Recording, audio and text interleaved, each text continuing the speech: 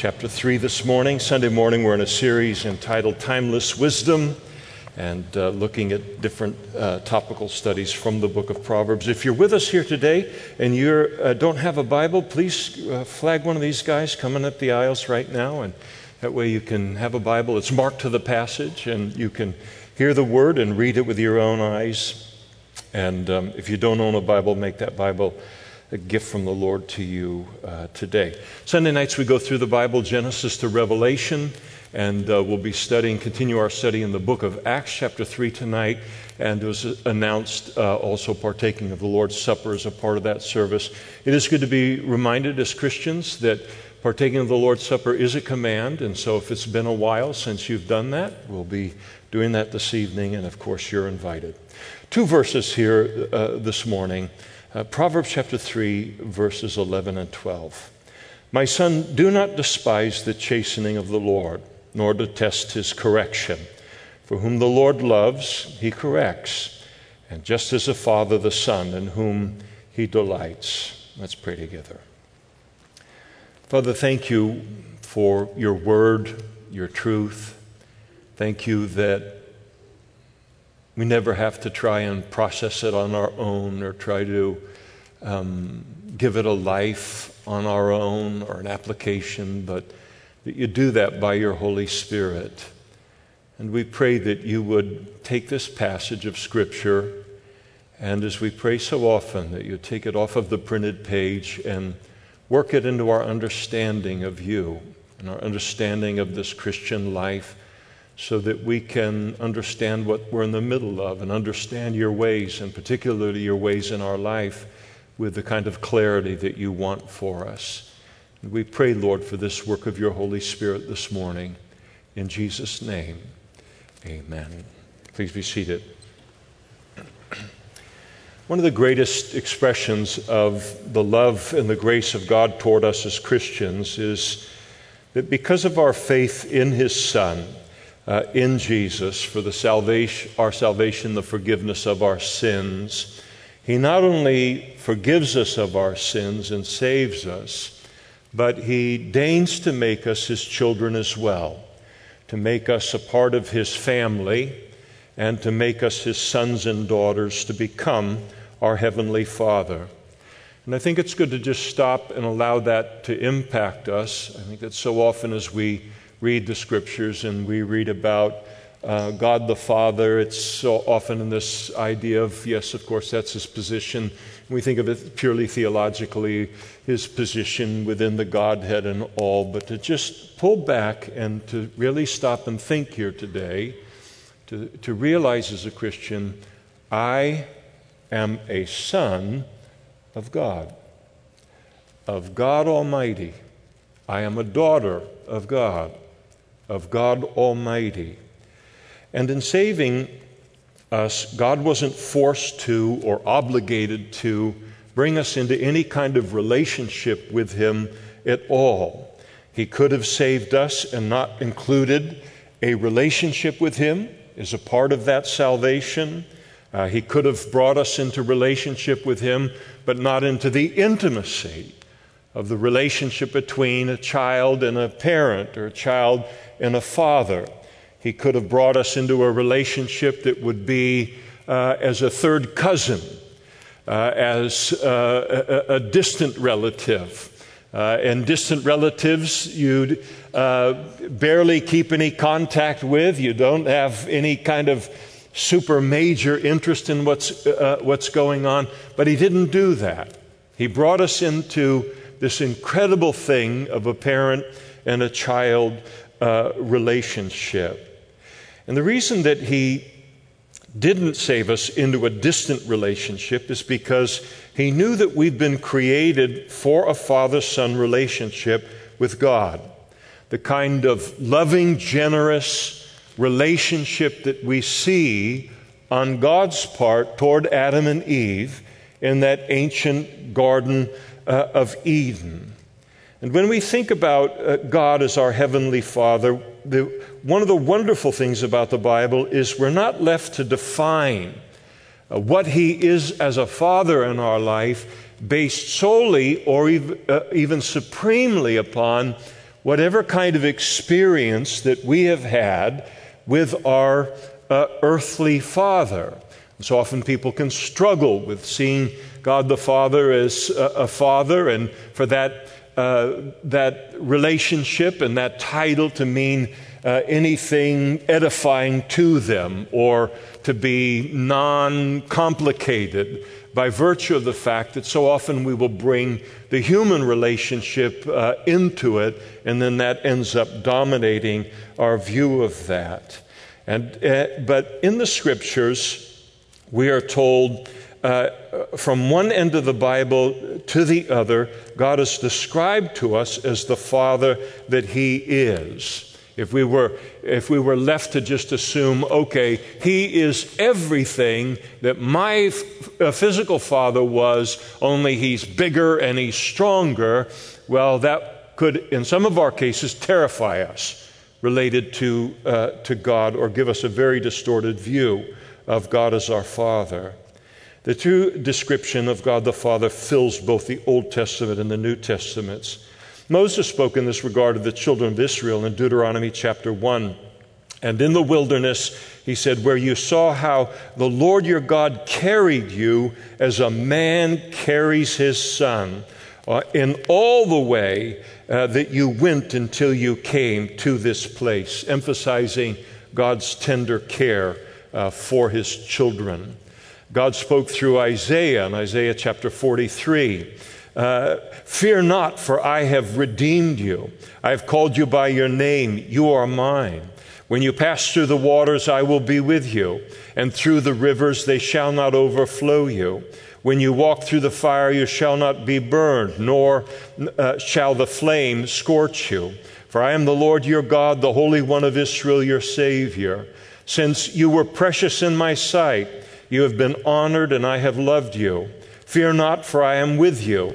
I will bring up your descendants from the east and gather them from the west. I will say to the north, give them up, and to the south, do not keep them back. Bring my sons from afar and my daughters from the ends of the earth, emphasizing his love for his children and how precious his children are in his sight. Isaiah again, in Isaiah chapter 63, I will mention the loving kindness of the Lord and the praises of the Lord, according to all that the Lord has bestowed on us, and the great goodness toward the house of Israel, which he has bestowed on them according to his mercies, according to the multitude of his loving kindnesses. For he said, surely they are my people, children who will not lie. And so he became their Savior. In his love and in his pity, he redeemed them, and he bore them and carried them all the days of old. Again in Isaiah chapter 63, doubtless you are our father.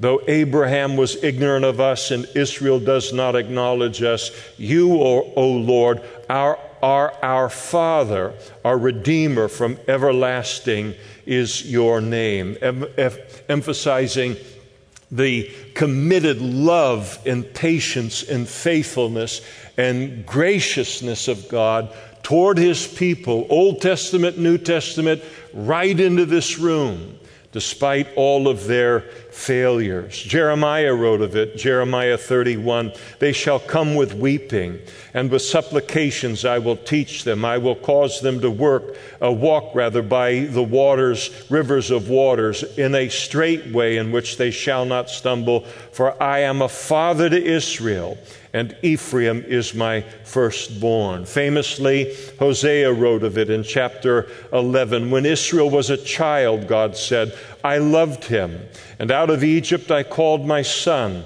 I taught Ephraim to walk, taking them by their arms, and they did not know that I healed them. I drew them with gentle cords, with bands of love. And the picture is of a father teaching his child how to walk, the engagement, the tender engagement of a father from the very beginning of them as a nation, and the protection that a father offers to a child in that vulnerability. And as to the revelation of the heart of God the Father toward us in the New Testament, you can just, all we need to do is be reminded of Jesus' declaration to Thomas when he said, "He who has seen me has seen the Father." And Jesus is the greatest definition of the Father, of course, in all of the Scriptures.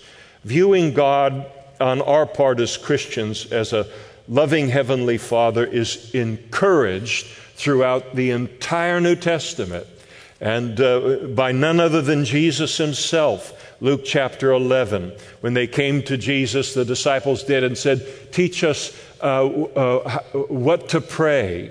And Jesus said to them, "When you pray, say thus, 'Our Father which art in heaven.'" The very beginning, the opening words of that prayer, the confirming of the fact that this is the relationship that he recognizes that he has with us. This is who we are coming to. And since that's a daily prayer, it is a daily reminder of the fact that God is our Father. Matthew chapter 6, Jesus declared, "Therefore do not worry, saying, 'What shall we eat? Or what shall we drink? Or what shall we wear? For after these things the Gentiles seek. For your heavenly Father knows that you need all these things.'" Later in that Sermon on the Mount in Matthew chapter 7, Jesus said, "Ask and it will be given to you. Seek and you will find. Knock and it will be opened to you. For everyone who asks receives, and he who seeks finds, and he who knocks it shall be open. Or what man is there among you who, if his son asks for bread, he will give him a stone? Or if he asks for a fish, will he give him a serpent? If you then, being evil," the best of us as parents in comparison to him, "if you then, being evil, know how to give good gifts to your children, how much more will your Father who is in heaven give good things to those who ask him?" Matthew chapter 10, "But when they deliver you up, do not worry about how or what you should speak, for it will be given to you in that hour what you shall speak. For it will not be you who speak, but the Spirit of your Father who speaks in you." Matthew chapter 6, "But when you do a charitable deed, don't let your left hand know what your right hand is doing, that your charitable deed may be in secret, and your Father who sees in secret will himself reward you openly." And then it continues, not only Jesus encouraging this understanding of God the Father in this way, but the Holy Spirit as well. Romans chapter 8, "For you did not receive the spirit of bondage again to fear, but you received the spirit of adoption, by whom we cry, 'Abba, Father,'" Abba being Aramaic for daddy or papa, that kind of intimacy of relationship with God. The Spirit himself bears witness with our spirit that we are the children of God. Galatians chapter 4, "And because you are sons, God has sent forth the Spirit of his Son into your hearts, crying, 'Abba, Father.' Therefore you are no longer a slave, but a son. And if a son, then an heir of God through Christ." Again in Galatians chapter 3, "For you are all sons of God through faith in Christ Jesus." The Apostle John opens his epistle by declaring, "He," that is Jesus, was in the world, and the world was made through him, and the world did not know him. He came to his own, and his own did not receive him," speaking of the Jewish people in general. "But as many as received him, to them he gave the right to become children of God, to those who believe in his name." And then the introductions to the various letters in the New Testament, as Paul wrote to the church in Rome, "To all who are in Rome, beloved of God, called to be saints, grace to you and peace from God our Father and the Lord Jesus Christ." His first letter to the church at Corinth, grace to you and peace from God our Father. His second letter, grace to you and peace from God our Father. And I read these things not in order to provoke anyone to wrath or to frustration or as a vain repetition, but in order to just drive home the point that this is how God sees his relationship with us. and how he views his responsibility to us in this relationship, father-child relationship that we have with him. And so that our view of him as God the Father is fashioned by the Scriptures. And it's not just a title that is ascribed to him to which we never ascribe any kind of significant meaning or depth within our lives. Paul wrote to the church at Galatia, in Galatia, the churches, "Grace to you and peace from God the Father." To the church in Ephesus, "Grace to you and peace from God our Father."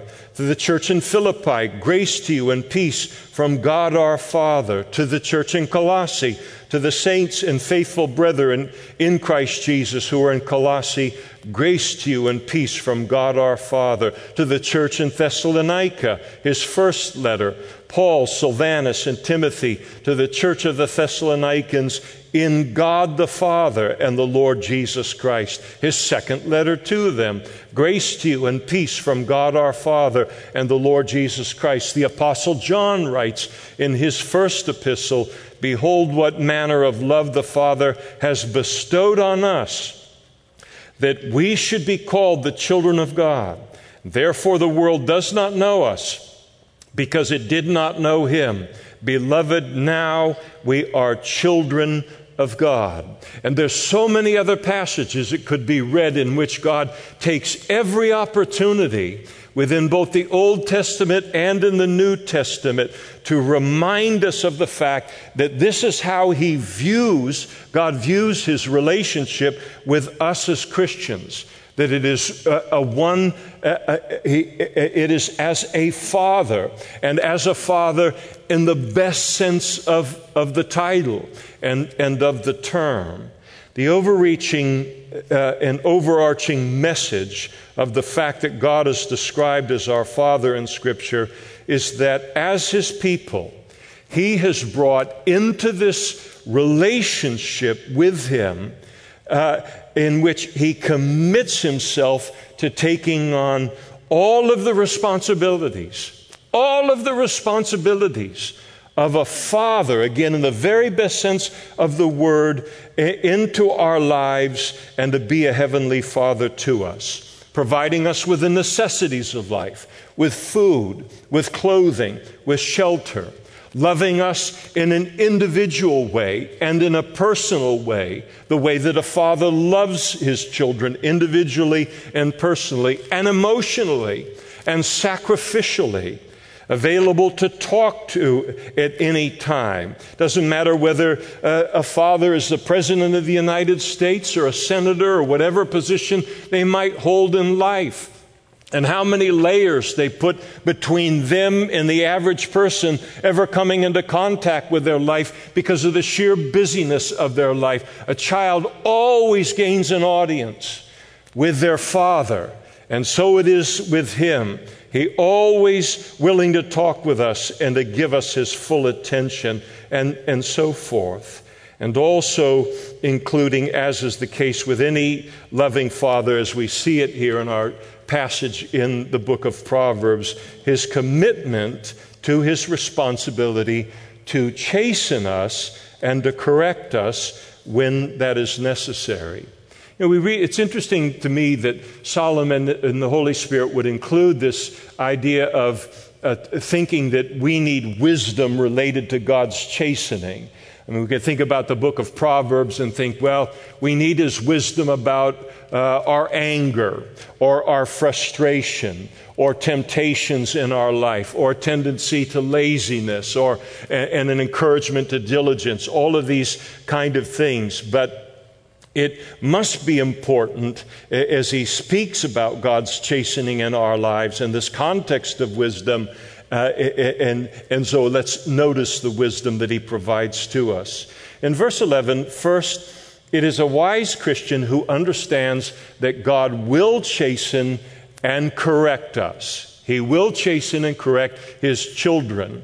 The word correction in that verse, it means to correct, to rebuke, to reprove, to express strong disapproval, to convict, to convince of error, to show us to be wrong. And I think each of us, if we've walked with the Lord longer than 2 weeks, we know what it's like to experience this from God when we have done something or we have said something that we shouldn't.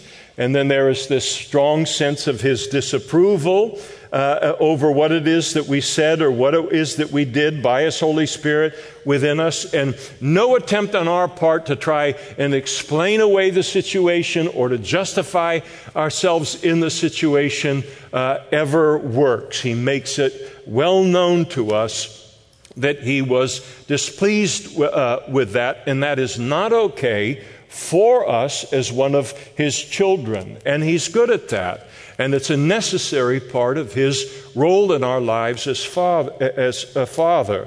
The Bible teaches that God's hand spans the universe. And I can attest that as necessary, it has spanned my backside many, many a time as well. It's also important that we understand the meaning of the second word that Solomon uses in this verse, the word chastening, so that we don't think of God's discipline, or we don't think of His work in our lives in this regard as solely corrective or as purely punitive within our lives. Because while there is, this word can also refer to correction of wrongdoing in our lives. That's the responsibility of any serious parent.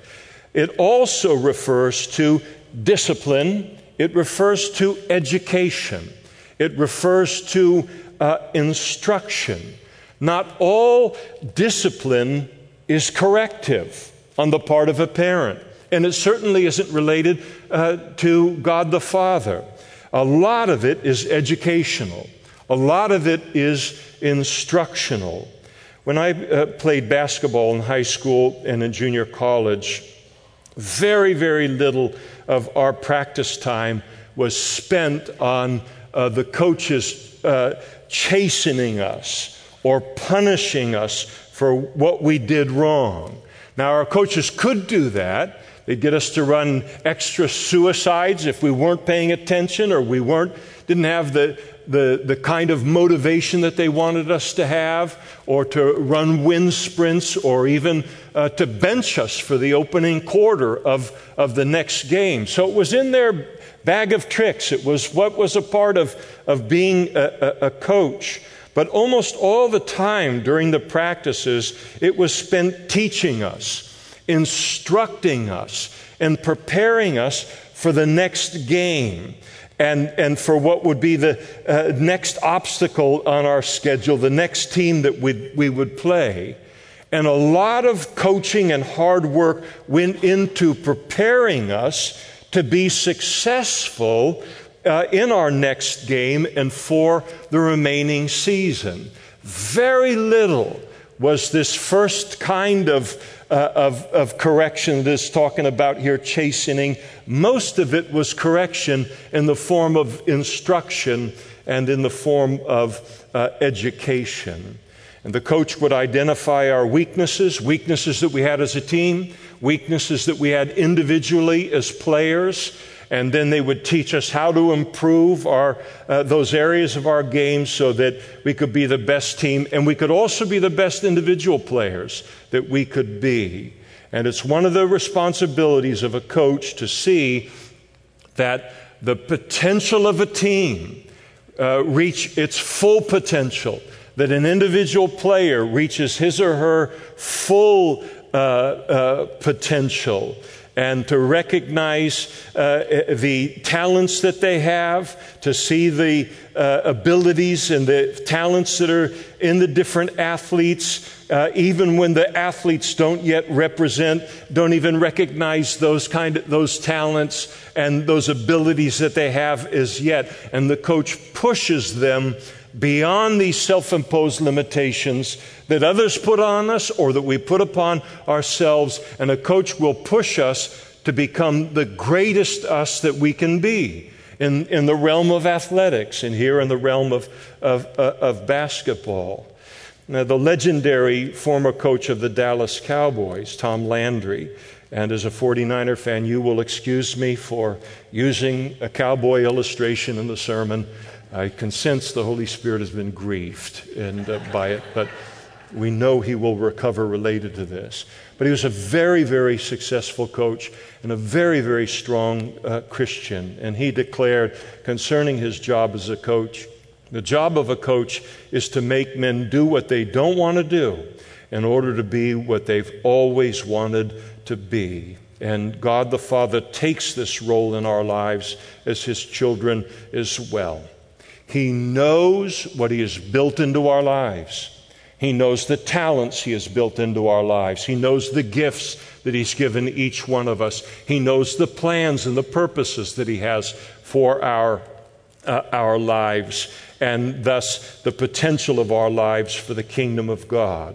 And so he will instruct us and instruct us and teach us and teach us, and then he will push and push and push us way beyond the limitations that we would place upon ourselves spiritually, and move us and push us beyond our love for ease, our love for comfort, our laziness or our lack of discipline, any attempt that we might make to live a lukewarm spiritual life until we become the very best Christians we can be, until we achieve kind of a sanctified greatness in his call and his purposes for our lives. And I tell you, I love this about God, and I love this about his work in our lives. And I don't regret this work of his in our lives. In all of the years that I played basketball, I had many coaches, and all of them were very, very good men. But of all of those coaches, I had only one who educated us, told us what we needed to do and why it was important, and then pushed us and drove us hard and harder still, way beyond what any of us thought we were capable of, in order to force us to play to the fullness of our potential. And I only had him as a coach for 1 year, the final year I played, and on that staff he was simply an assistant coach. And I live with the fact that I never became the basketball player that I might have been if he had been my coach earlier and if he had been my coach longer. I don't lose any sleep over it presently, but it is a regret. It is a regret. And I say all of that to say that our coach, or our father in this Christian life, so to speak, God the Father, through the Holy Spirit, he will work to cause us to come to the fullness of our potential in the Christian life. And as they used to say related to athletics, whether it's the field or whether you're on the court, that you give everything you got. You leave all of it on the field or on the court. And the Holy Spirit and God the Father, by his Spirit, accomplishes that kind of work in our lives, so that we will then enter into heaven, and we won't look back and regret what we might have been and never became, because no one cared enough to instruct us and educate us and then push us into that spiritual greatness and fulfilling God's call for our lives. You notice as well that Solomon doesn't use the word if in talking to his son about God's chastening. In verse 11, he flatly declares that his son is not to despise or to detest it when it happens, because God's work of correction and of chastening in our lives as his children is never a question of if. It is always a matter of when. The writer of the book of Hebrews, in his elaboration on this passage by the Holy Spirit, he makes it clear in quoting the passage in Hebrews chapter 12, verse 6, "For whom the Lord loves, he chastens and scourges every son whom he receives." Nobody escapes it. every son, every daughter, He does this work within our lives. And that's a comfort to me. It helps me to realize that I'm not alone in this work of God the Father in my life. That no matter who you see, who else in this room, or any other Christian that you run into in town or on the other side of the world, whether they are famous or whether they live a more anonymous life in terms of their place in the body of Christ, but all of us receive this work of God the Father within our lives, of correcting us, of instructing us, and of pushing us, so to speak, into maturity as a Christian. He does in everyone the same thing that He's doing in us. And that it isn't a bad thing, this work that He does, but it's an evidence that we are His children. Hebrews chapter 12, verse 7. But if you endure chastening, God deals with you as with sons. For what son is there whom a father does not chasten? But if you are without chastening or discipline, of which all have become partakers, then you are illegitimate and not sons. In fact, far from allowing God's discipline to discourage us, we should be concerned if we never experience His chastening in our lives. The Lord keeps me on a choke chain, it seems like. Doesn't let me get away with much. And he loves me. And that's the way it is related to all of our lives. It's because of that. And so the comfort that this is to those of us for whom this seems to never end in our lives. God's chastening is an evidence that we are His children. I remember being at a pastor's conference 35 years ago or so, up in the High Sierra Tahoe region. I think it was at Zephyr Cove. And it was a Calvary Chapel pastor's conference, and there was a pastor from, Chuck Woolley was his name, from Calvary Chapel, Palm Springs. And he came up and to speak and to deliver a message there with other pastors. And he addressed this very truth, but from a different angle. And I'll never forget what he titled that message. He entitled the message, "When Feeling Bad Feels Good." When feeling bad feels good. And I think that one of the most intimate, powerful experiences a Christian will ever have with God is when we have failed, we've sinned, we've missed the mark, and God quietly takes us aside someplace and He exercises His parental role of chastening and correcting us in our lives. And He does it with an absolute perfection. He is unflinching. He is clear as a bell in terms of making clear what it is that He doesn't want to have be a part of our lives or what we need to do the next time. But it's always mixed with grace, and He always infuses a future and a hope in our lives on the other side of His chastening, no matter how severe it might be. And so we come away from those times with God where He just sits us down, and sometimes He can just read us the riot act on something.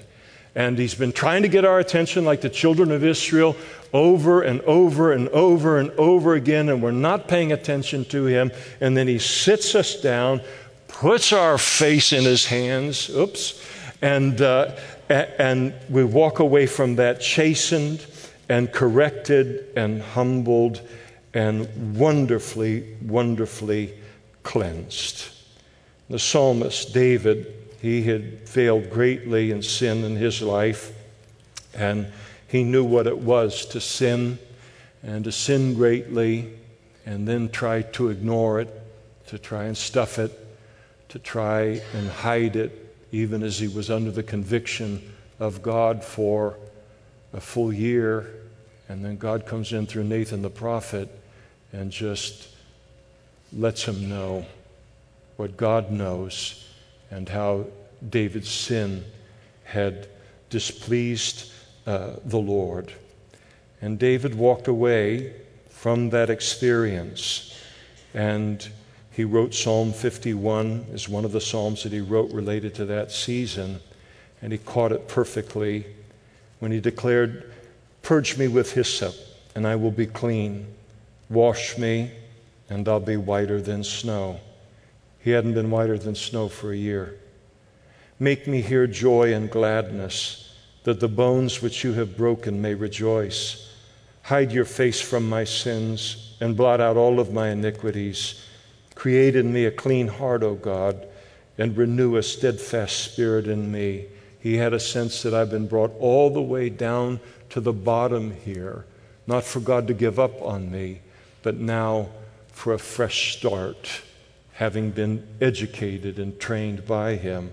He said the sacrifices of God are a broken spirit, and a broken spirit is a wonderful thing. A broken and contrite heart, these, O God, you will not despise. He wrote elsewhere in the imagery of God the Father as a shepherd, he said, "Your rod and your staff, they comfort me." The rod was an instrument of discipline for sheep, and yet he came to recognize this work of God in his life to be a deep, deep comfort, a needed comfort within his life. Notice, too, in verse 11, Solomon instructs us that it's a wise Christian who accepts God's chastening and correction and does not despise or detest it. And so these are the two natural tendencies that we have when God chastens us and disciplines us, is to, on the one hand, despise it, and then on the other hand, to detest it. And both of those are misunderstandings of and a misinterpretation of his chastening. Notice first, we have to be careful not to despise his chastening. And that word despise, it means to refuse it or to reject it, to hold it a very low view of it. And so the marks of this kind of person that's being exhorted by Solomon here as he's talking to his son is the kind of person who is hard-hearted toward God as a father, hard-hearted toward his instruction, rebellious against God's instruction concerning their sin, and God's faithfulness to take that stern role within our lives. And so they refuse to take his chastening seriously. And when you see that kind of a person or that kind of a Christian, as we might say, good luck with that. Just the folly of thinking that with a Father who loves us as much as He does, to ever think that I can pick a fight with Him and win that fight. When He is motivated to do this in my life, not in order to crush me or to destroy me, but out of an inexhaustible love that He has for me. And when a person responds to God's chastening in our lives with this despising, all God does is He puts the little spoon down and He grabs the bigger spoon with which to give us a whooping. And He loves us enough to prevail in the situation. And so it's a foolish way to respond to God's correction. The second thing that we need to be careful of is not to detest His correction. And here you have the kind of child who is entirely on the other end of the spectrum from this rebellious, hard-hearted kiddo, and the person who gets discouraged, as the writer of the book of Hebrews puts it, gets discouraged by God's correction in their life, His chastening. The word detest means to fear or to feel a sickening dread of. And this is the person who has a tendency to overreact negatively to God's chastening in our lives. And so they feel like sometimes there's a little bit of perfectionism that's involved in that person's life, or they're a little too thin-skinned, And so when God takes and sits them down or us down, then chastens us, they feel like it's the end of the world for them. God's through with them as a result. And the relationship that I have with God is never going to recover from this work of correction in my life. And that's the one tendency that some have. If you're a parent of two or more children, it isn't always true, but it can be true. You know how often, how different children can be. So different you wonder that they came from the same gene pool. And how the one, when in a parental role, we endeavor to correct them and direct them, we are met with rebellion. Right almost from the womb, this is their personality, and they will fight correction, they'll fight instruction, they'll fight being broken in any way, and they come up against it with that kind of defiance and rebellion. And then you've got another one where another child, you look at them cross-eyed, and they just collapse in an emotional heap. Mom, Dad hates me. It's over. I'm going to pack my bags and leave. I mean, I had one chance and I blew it, and that's all the love they've got for me. But you just look at them cross-eyed, and they collapse in a heap, and all they're craving is a hug and a reassurance that it's not the end of the world. And it's in verse 12 that Solomon kind of comes to the rescue of this second type of child concerning why God's chastening in our lives should never result in a kind of a sense of condemnation or a hopelessness. And so it's a wise Christian who understands the true reasons for God's chastening and correction in our lives. First, it's always a reminder that God views himself as our Heavenly Father, and to understand that about him.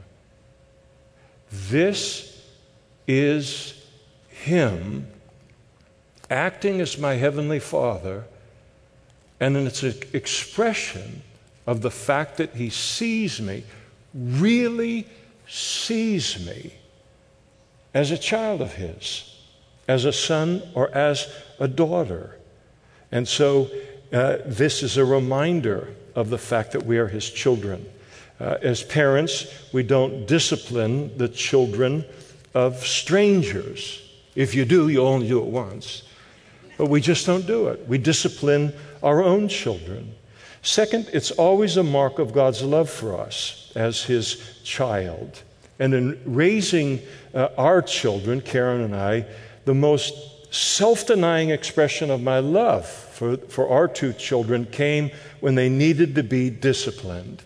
And particularly at times where there'd be this long day, absolutely exhausted, so much happened, and you just want to come home, plop down on the couch, and just recover for, 5 minutes. I'm not even asking for an hour or whatever, just 5 minutes, and you're just physically dead tired, or those seasons that can sometimes happen in their teen years, blocks of time where it just seems like it's just this endless stream of correction, instruction, and chastening that goes on, is required in their lives, and you can just end up emotionally whooped because of the frequency of it. And the easiest thing to do, of course, for me as a dad, would have been to just not get up from the couch and just say, forget it.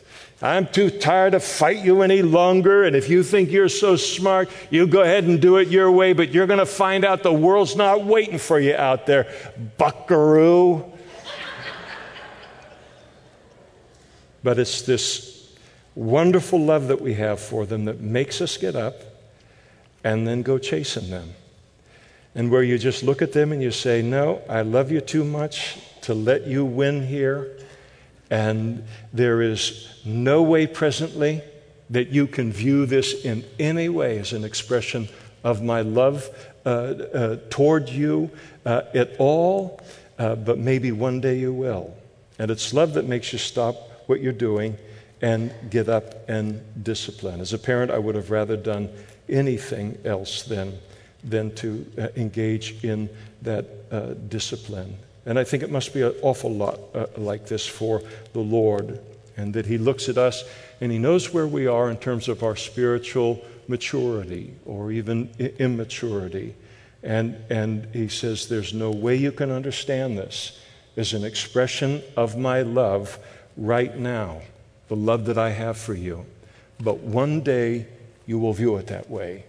One day you will see it that way in your life when you see what it produces in your life and how it prepares you for the life that is coming.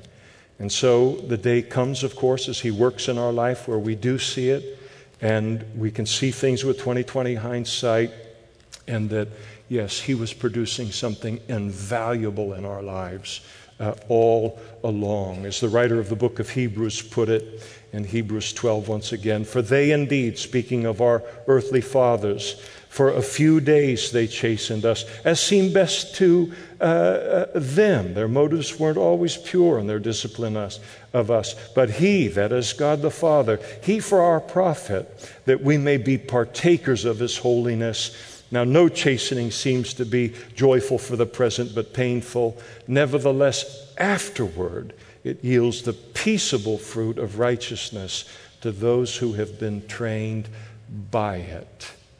And then the third thing, encouragement that he gives this person that tends to be undone in misinterpreting the chastening of the Lord, is that it's always done as an evidence that he delights in us. That is, again, he wouldn't bother with us if he didn't love us. And then further, he wouldn't bother with us if he didn't delight in us. If he did not delight in who we are and what he is making of our lives, the work of art he's making of it. In the New Testament, in the book of Ephesians, Paul talks about the fact that we are, as Christians, his workmanship, God's workmanship. The word in the original is poema, poem. It's a work of art. I would never say that about myself or about any other Christian. God said it, so I believe it. But I believe it in terms of what I know my life would have been apart from God and what he's made it into now. It is a work of art by comparison. And he delights in doing that work. And he delights in us as he does it. You know, sometimes when we might be someplace and talking with another person and somebody else's name gets brought up and we might say to them, oh, he is such a delight, or she is such a delight. We never mean that they're perfect, but it is a pleasure to know them.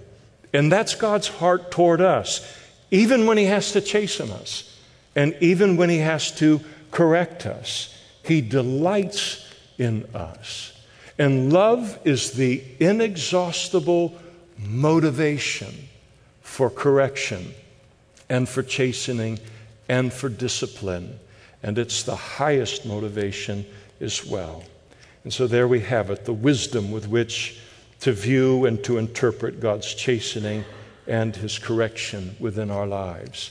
Not if he does it, but when he does it in our lives. If you're here this morning and you are not yet a Christian, it's important for you to realize that you have been created for a relationship with this God. And a father-son or a father-daughter relationship with him. Not as a third or fourth cousin. This is the relationship that he wants to have with you. That's the kind of depth and intimacy. And because that is the relationship that you have been created for. Created for a relationship with God. And until I am engaged in what I've been created for, nothing else in life will satisfy, and nothing else in life will make true sense. And so the Lord loves you, wants to become a heavenly Father to you today, but it requires repentance, turning from my own self-will and sin in life, turning to Jesus Christ this morning, putting my faith in him for the forgiveness of my sins, and then having the Holy Spirit come into my life as the greatest miracle a person can experience, be born again by the Holy Spirit, and begin this relationship with God that will go on forever and ever and ever. And what a marvelous work He will make of your life. I mean, you have tried your way. You have been your own father. You have allowed others to be your father. You have allowed the world to be your father, the wisdom that comes from so many other sources. And you see what your life is. And also, we're honest enough about ourselves to know what we are and we aren't, that nobody else knows about us. And to realize, no, we need a parent. We need a Heavenly Father to guide us through life and to raise us. And the marvel is, and that's why this is an invitation. I'm not going to get all excited and hammer people and spit out into the third row. It is a privilege. It is a wonderful thing that God is offering to you. The offer of taking us on not only as a project and completely changing our lives, but taking us on as a child. And if you've never done that before, there are going to be pastors and other men and women up in front immediately after the service, and they'd love to pray with you to begin your relationship with God this morning. If you need prayer for anything this morning, they'd love to pray with you and for you as well. Let's stand together now, and we'll close in prayer.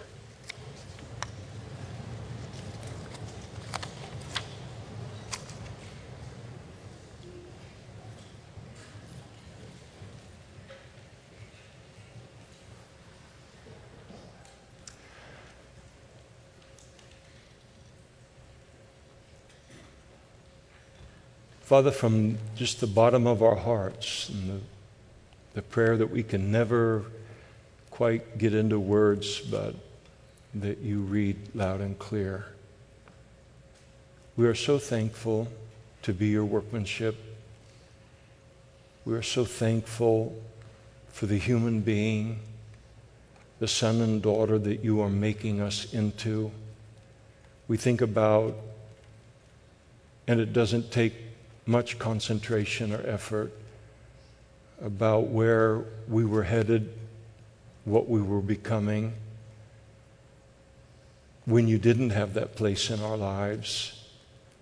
And then when you saved us and began this work of a father in our lives, and the wonderful, wonderful life as your children that's been produced, rich in your material provision for our lives, but rich in peace, rich in joy, rich in confidence, rich in knowing you, rich in how to treat other people, rich in just how to live life here, Lord. And we thank you this morning for what a good and wonderful Father you have been to us, and so much more that you've yet to do as you endeavor for us to leave all that we can on the court or on the field here this side of heaven, in order that we might then enter into glory and hear that well done. Thank you, Lord, again for the privilege of being your work of art, your workmanship. And we thank you in Jesus' name. Amen. Lucy, would you close us?